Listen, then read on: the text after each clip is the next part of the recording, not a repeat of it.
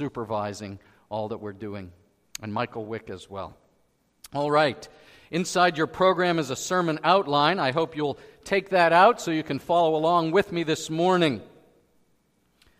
And my text is a familiar one, I hope, for you, from the book of Proverbs, chapter 3, verses 5 through 7. It says, "Trust in the Lord with all your heart, and do not lean on your own understanding. In all your ways acknowledge Him, and He will make straight your paths. Be not wise in your own eyes. Fear the Lord, and turn away from evil." So far, then, the reading of God's Word. There is something on my cell phone that I think saved my marriage. It's called a GPS. Anyone remember what GPS? It's an acrostic. What does it stand for? Global Positioning System, where there is a satellite that has the coordinates, and it helps guide me where I need to go, and it shows me where I am, and it actually directs me along the path. And oh, my friends, before GPS, the torture that my poor wife endured as we're driving in the car, and she's assigned the job of navigating, and it's at night, and we're trying to make our way through North Jersey or through Manhattan or Long Island and its crazy streets, and we're trying to find our way, and I'm anxious, and I think my hunch is we go this way, and her hunch is we go that way, and we're turning the pages on the city atlas, and it's so frustrating. And then we got GPS. And the stress level is reduced. And the guidance system is in place. And the better GPS systems not only give us an outline of where to go, but it tells us if there are obstacles up ahead. And it can reroute us when circumstances are difficult. I love my GPS. Now, all summer long, we've been studying relationships. We took a break from our study through the book of Romans, and we've been asking ourselves, using a paradigm that our friend Ken Sande has put together, asking ourselves how to achieve relational wisdom. This is something much better than secular psychology's notion of emotional intelligence, which is all well and good. But relational wisdom captures all that the Bible says, even beyond modern relational theories. And it shows us how we are to connect in the most important relationships, our relationship with God and our relationship with the people that God has put in our path. How do we relate to each other? And we've seen, bear with me, but if you're new to us, what we've seen is there are three major components to relational wisdom. Do you remember that? And they are God, self, and others. And there are two dynamics within each of those components. We call it awareness and engagement. And the person who's good at relationships is someone who is God-aware and God-engaged, who is self-aware, and self-managing, self-engaged, and other-aware, and other-engaged. And it's like a wheel, 360, that we cycle through. And what's been it's been gratifying is we've had a lot of feedback this summer, and people have been doing honest assessments of themselves. I hope you have been. And some folks have said, John, I think that I have some sense of self-awareness, but I've never been very good at empathy. I've never been very aware of my impact on others.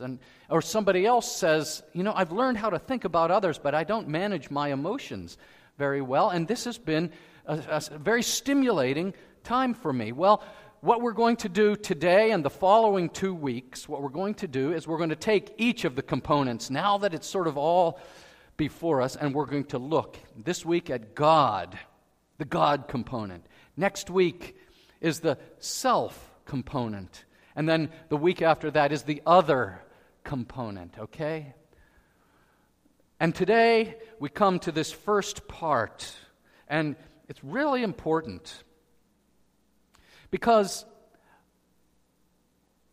it's okay that I have a GPS in my car. But according to our friend Ken Sandy, it is much more important that you have a GPS in your soul. It's not a global positioning system. It's a God positioning system.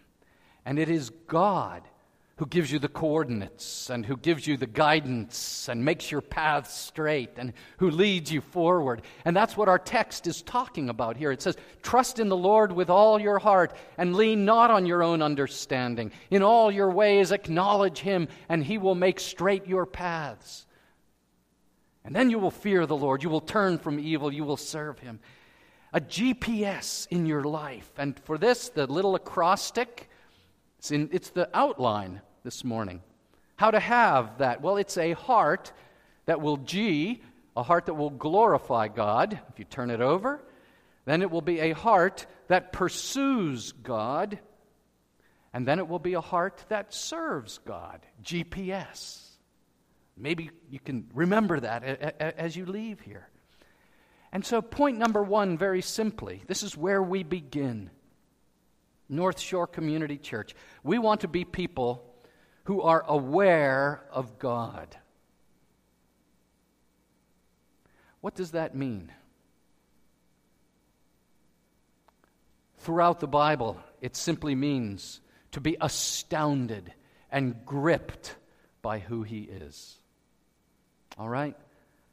God aware. And we often say around here, if you've heard it once, you've heard it 100 times, you'll hear it another 100 times, that God does not agree to just be a spoke on the wheel of your life. That's the way it is for a lot of people, even religious people. God's a spoke on the wheel of my life. Of course, there's my vocation, my job, my money, my sex life, my relationships, my hobbies, and there's God. And what do we know from the Bible? God says, no, I'm not going to just be a spoke on the wheel of your life. I'm going to be where? The hub of the wheel. He's the hub of the wheel. Redeeming, reforming, recasting, healing, changing, transforming every part of your life.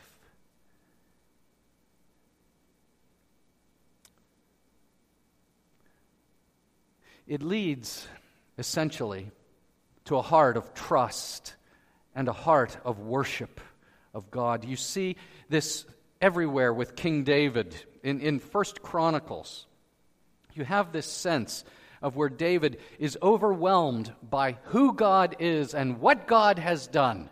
He's so God-aware that he cries out in 1 Chronicles 16:29. You see it in the program there. It says, "Ascribe to the Lord the glory due His name. Bring an offering and come before Him. Worship the Lord in the splendor of holiness." This is the picture of somebody who is God-aware. And he, like a magnet, is drawn to God. Is your heart drawn to God? Yeah, I know. It's old-fashioned language. Ascribe to the Lord the glory due His name. That might be old-fashioned to you, but it's just saying you see Him and you go, oh! That's a better translation of the verse.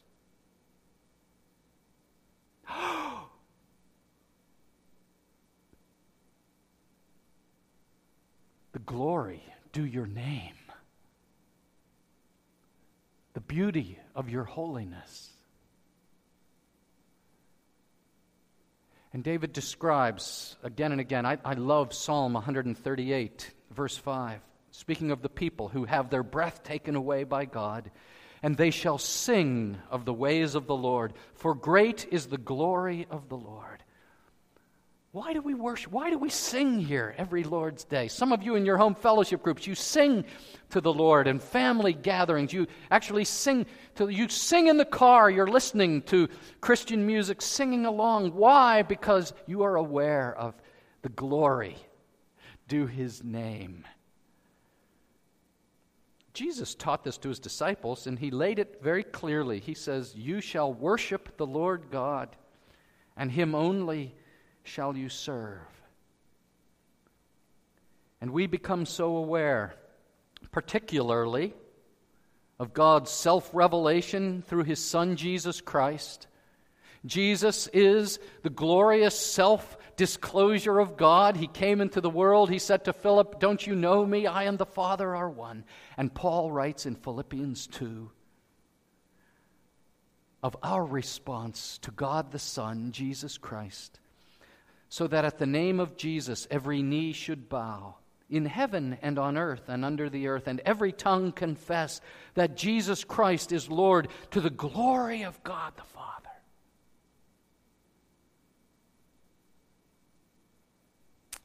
Oh, I want that to be my soul, but what happens to me? What happens to me is sometimes I forget, and my heart grows cool and even cold, and my vision of God gets some glaucoma, gets blurry. And I'm distracted. And I forget God. So let me, as the chief repenter among you, let me tell you what I try and do. What I try and do is to come and pour through the Scriptures, whatever passage it might be, and ask myself, who is God? Do you do this? Who is God? Because that's where I'm going to find out. In the Bible, in the Scriptures, I'm going to discover His own self-revelation in His Word. And as He shows me Jesus and the Holy Spirit, I'm going to discover Him. And maybe, just maybe, this poor heart will one more time say, "Oh, you are the God of love. The God of love. And I will meditate on the God of love." And the ice begins to crack and break, and the warmth begins to flow again. I will remember that He is the God of righteousness, that He is pure and holy. He hates what is evil. He punishes sin. He's straight. He's right. He's true. He's good. And I will meditate. I will know the God of grace, the generous God. I will know the God of forgiveness, because my sins are so many. I say, "Oh, the God of truth." And in a world of liars, and liars are everywhere. The Bible says all men are liars, women too. We can be gender non-specific with that verse. In a world of liars, there is one who is true. It's God. God is true, though every man be a liar. God is the God of hope. He calls, that's His name. He says, "I am the God of hope." And in this crazy world that's out of control, this is the God who works all things together for the good of those. And I start to say, "God, this is a mess, but I do wonder what you're going to do. What are you going to do to work this for good, for your glory? I'm going to trust you, Lord. What are you going to do?" I ponder the God incarnate who leaves the glory of heaven. Michael led us in that song, who stepped down from heaven's throne and came into the misery of this world for His enemies. And He takes up, we are told in John 13, the towel. The King, not just the King, but the King of Kings, I ponder this, who gets on His knees and washes the smelly feet of His disciples. and I become aware of the God who is beautiful and the beauty of God. The colors. The Bible describes God sometimes in marvelous color, the prism of light. He's described as surrounded by the sounds. The best orchestra you ever heard is only a silly hint of the glorious music of God, the Spirit, and the beauty of God in His holiness, the Alpha and the Omega. And then I am gripped and astounded, not just by who He is, but what He has done. And I remember that God is the God who created all things. And this world is not an accident. Not only does He create all things, but He sustains everything. And the life, every human life is a gift from God. Every breath you take, every breath you have is a gift from God. Oh, you go off to college and you learn that, well, it's quite extraordinary. You are this bag of chemicals. That's what you are. And there are these chemical reactions occurring, and that's what we call human life. And you're a bunch of electrical impulses. That's it until they stop, and then you die, and you become worm food. And that's what the world says, but not what the Bible says. The Bible tells us God sustains every life, every pulse of your heart, of you. And then He's the God who saves, the God who forgives, the God who sent Christ to the cross. And there, He not only saves the world, He saves you. And all His elect are brought from death to life. And lo and behold, you are among them. Why? Why? Did you just happen to be smarter and better looking and have a little more money in your pocket, so God said, I guess you? Oh no. By grace, God laid His love upon you. When you were dead in your trespasses and sins, He brought you to life, and you become gripped by what He has done and who He is. You are God aware in your life. This is the first part of any relational wisdom for the Christian. And we say, trust in the Lord. Trusting in the Lord it's not fatalism. It's not, well, gee, okay, God must be there. I'll figure He's going to work things out. That's not what He says. It's trust in the Lord with all your heart. And this leads to point number 2. That it means that with all your heart, it means your heart will pursue this God of whom you've become aware. Okay, that's point number 2 in our GPS. Pursue God. And it says at the beginning of verse 6, in all your ways acknowledge Him.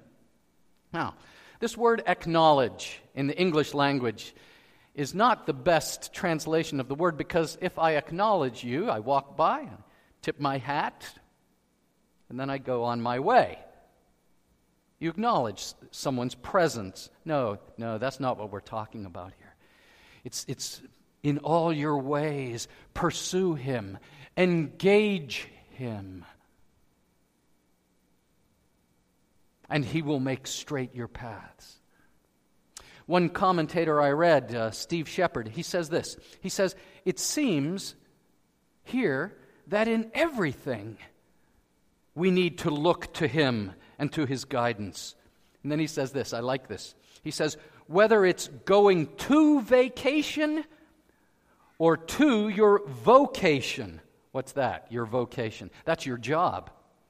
Whether it's to vacation or to your vocation, whether you are praying or playing, acknowledge Him always, always, in your marriage, in your family, with your finances, with the other kids at school, always thinking about God, aware that He is there, that He is with you. That's what He wants. And I was reminded of a bumper sticker when I was growing up. I saw a lot of bumper stickers. This is in the 70s. I'm dating myself, but I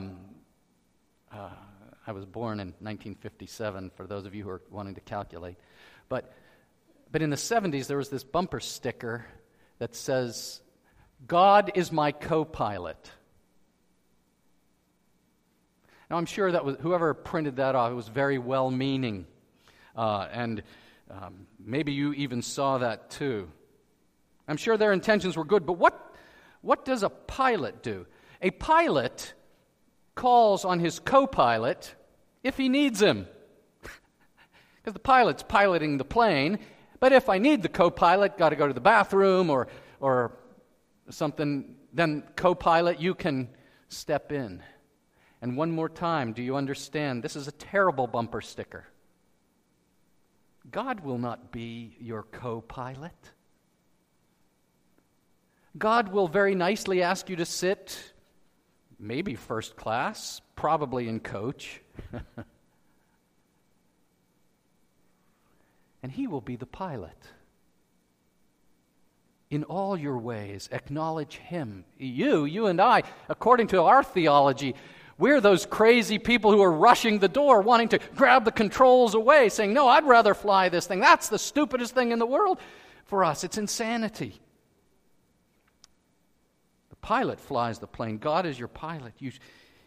What is Jeremiah 29:13? You say, but Lord, I can't find you. Preacher, how do I find the Lord? And Jeremiah 29:13 says, you will seek me and find me when you seek me with all your heart. And there's that phrase again, you see. Trust in the Lord with all your heart. Seek the Lord with all your heart. That simply means with all I know myself to be. Here I am, Lord, and everything I know myself to be, I surrender to you. I take my seat back in row 57 in the middle. I wanted an aisle seat, but you gave me the middle seat. That's okay. It's okay, Lord. Be my pilot. You seek Him with all your heart. In this church, we want to be people who are good at relationships. Good relationships happen when we are God-aware, and they happen when we are then God-engaged. There's a little book. It's been around for almost 300 years. It's called The Practice of the Presence of God by Brother Lawrence. It's a beautiful, classic devotional piece. Brother Lawrence was a cook. He was a cook who practiced the presence of God as one long, unending experience in his life. And he writes in notes and letters to his friends, which are recorded here, how whether he is bustling around the kitchen or whether he's on his knees in prayer, he practices the presence of God. Engaging God. And I like that. It's not just in the chapel. It's not just here. In fact, in your bulletin, I put the reflection for this Sunday from Brother Lawrence. And he says something so beautiful. He says, it isn't necessary that we stay in the church in order to remain in God's presence. We can make our hearts personal chapels where we can enter any time to talk to God privately. These conversations can be so loving and gentle, and anyone can have them. And then Brother Lawrence, in his beautiful way, he says, is there any reason not to begin? And I would ask you that question.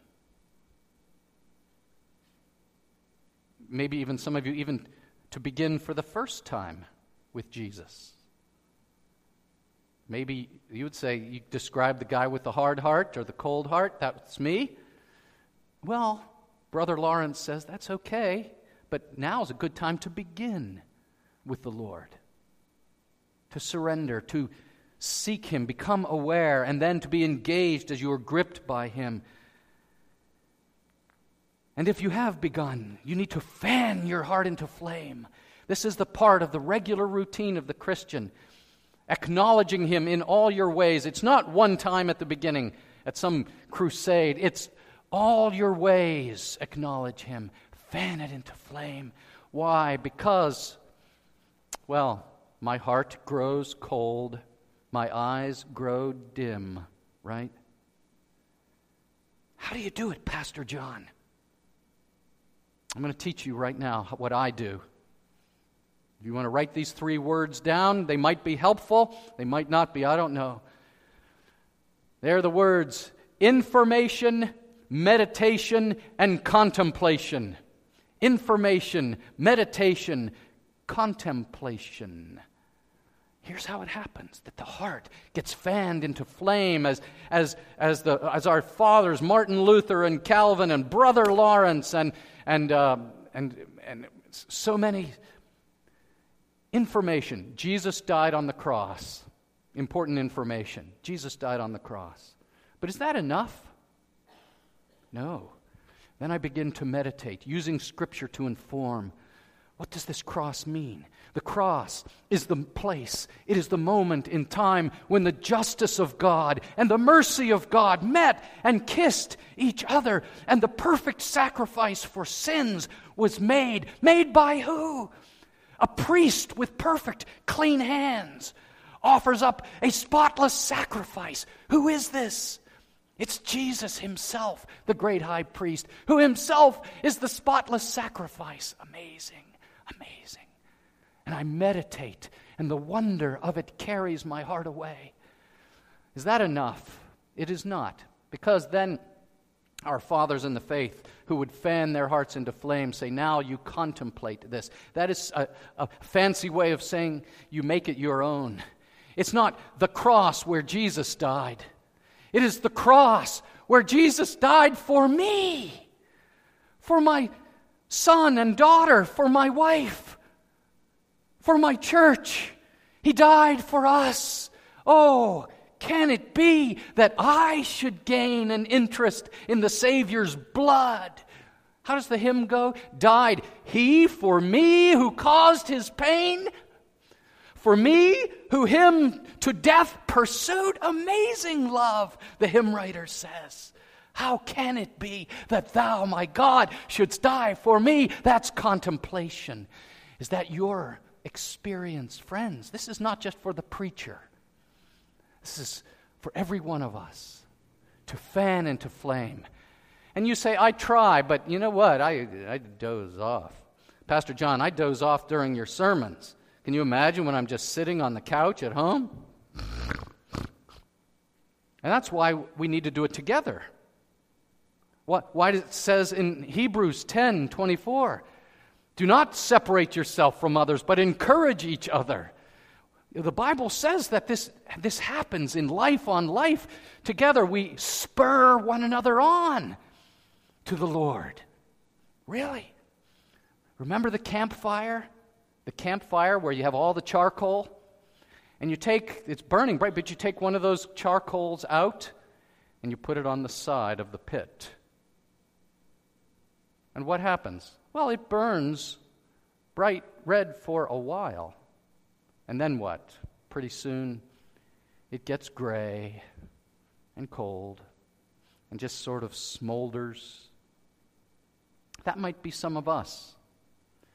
But then, you pick that same coal back up and you put it back in the fire, and what happens to it? It begins to engage again, and it becomes hot again, and the heart is fanned back into flame in the body of Christ. And when all these things come together and we now are not only God-aware to glorify God and God-engaged to pursue God, we then, point 3, we serve God. And as you walk through life, He makes straight your path. Do you see it? And you turn from evil. Not wise in your own eyes, but you fear the Lord. Oh, friends, I have to say, at the beginning of verse 7 there, it says, be not wise in your own eyes. And he's just repeating what he said, not leaning on your own understanding. Pay attention here. Why does he say that? Twice in the same little passage?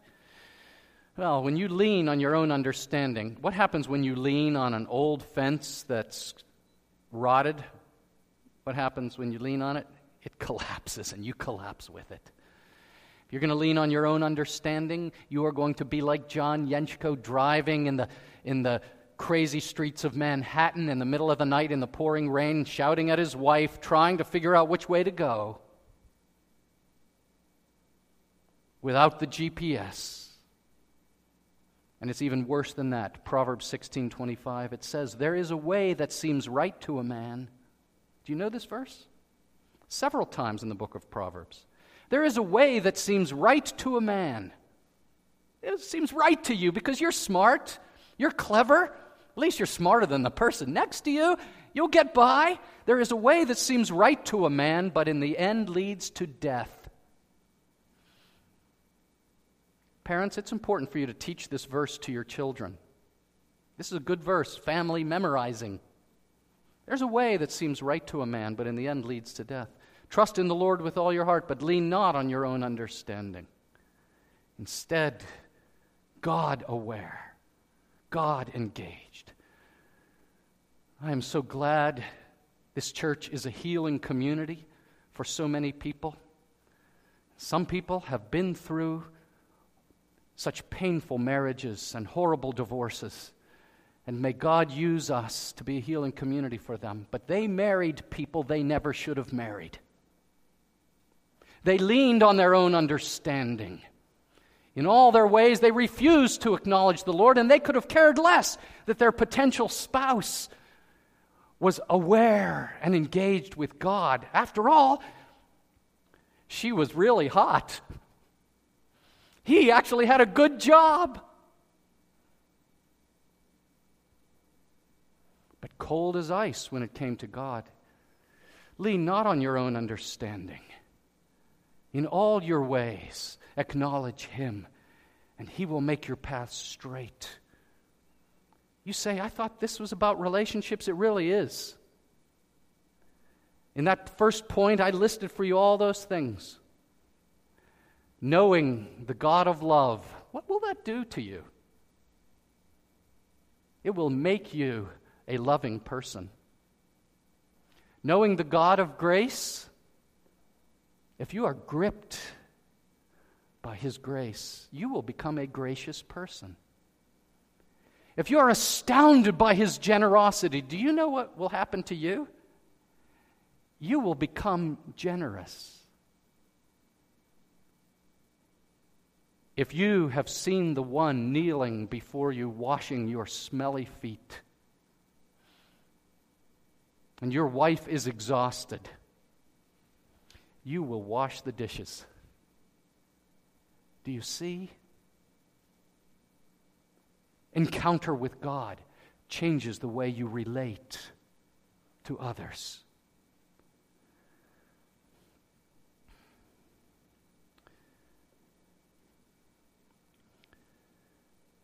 Your GPS, what is it? A God positioning system. Would you bow your hearts with me now, your minds with me? Let's invite Him to make us aware of Himself and engaged with Him and to enjoy Him. Let's pray together. Heavenly Father, I want to thank You for the privilege of knowing You. We sang it earlier in the service, knowing You, Jesus. There is no greater thing. You're my all. You're my rest. You're my joy, my righteousness. And I love You, Lord.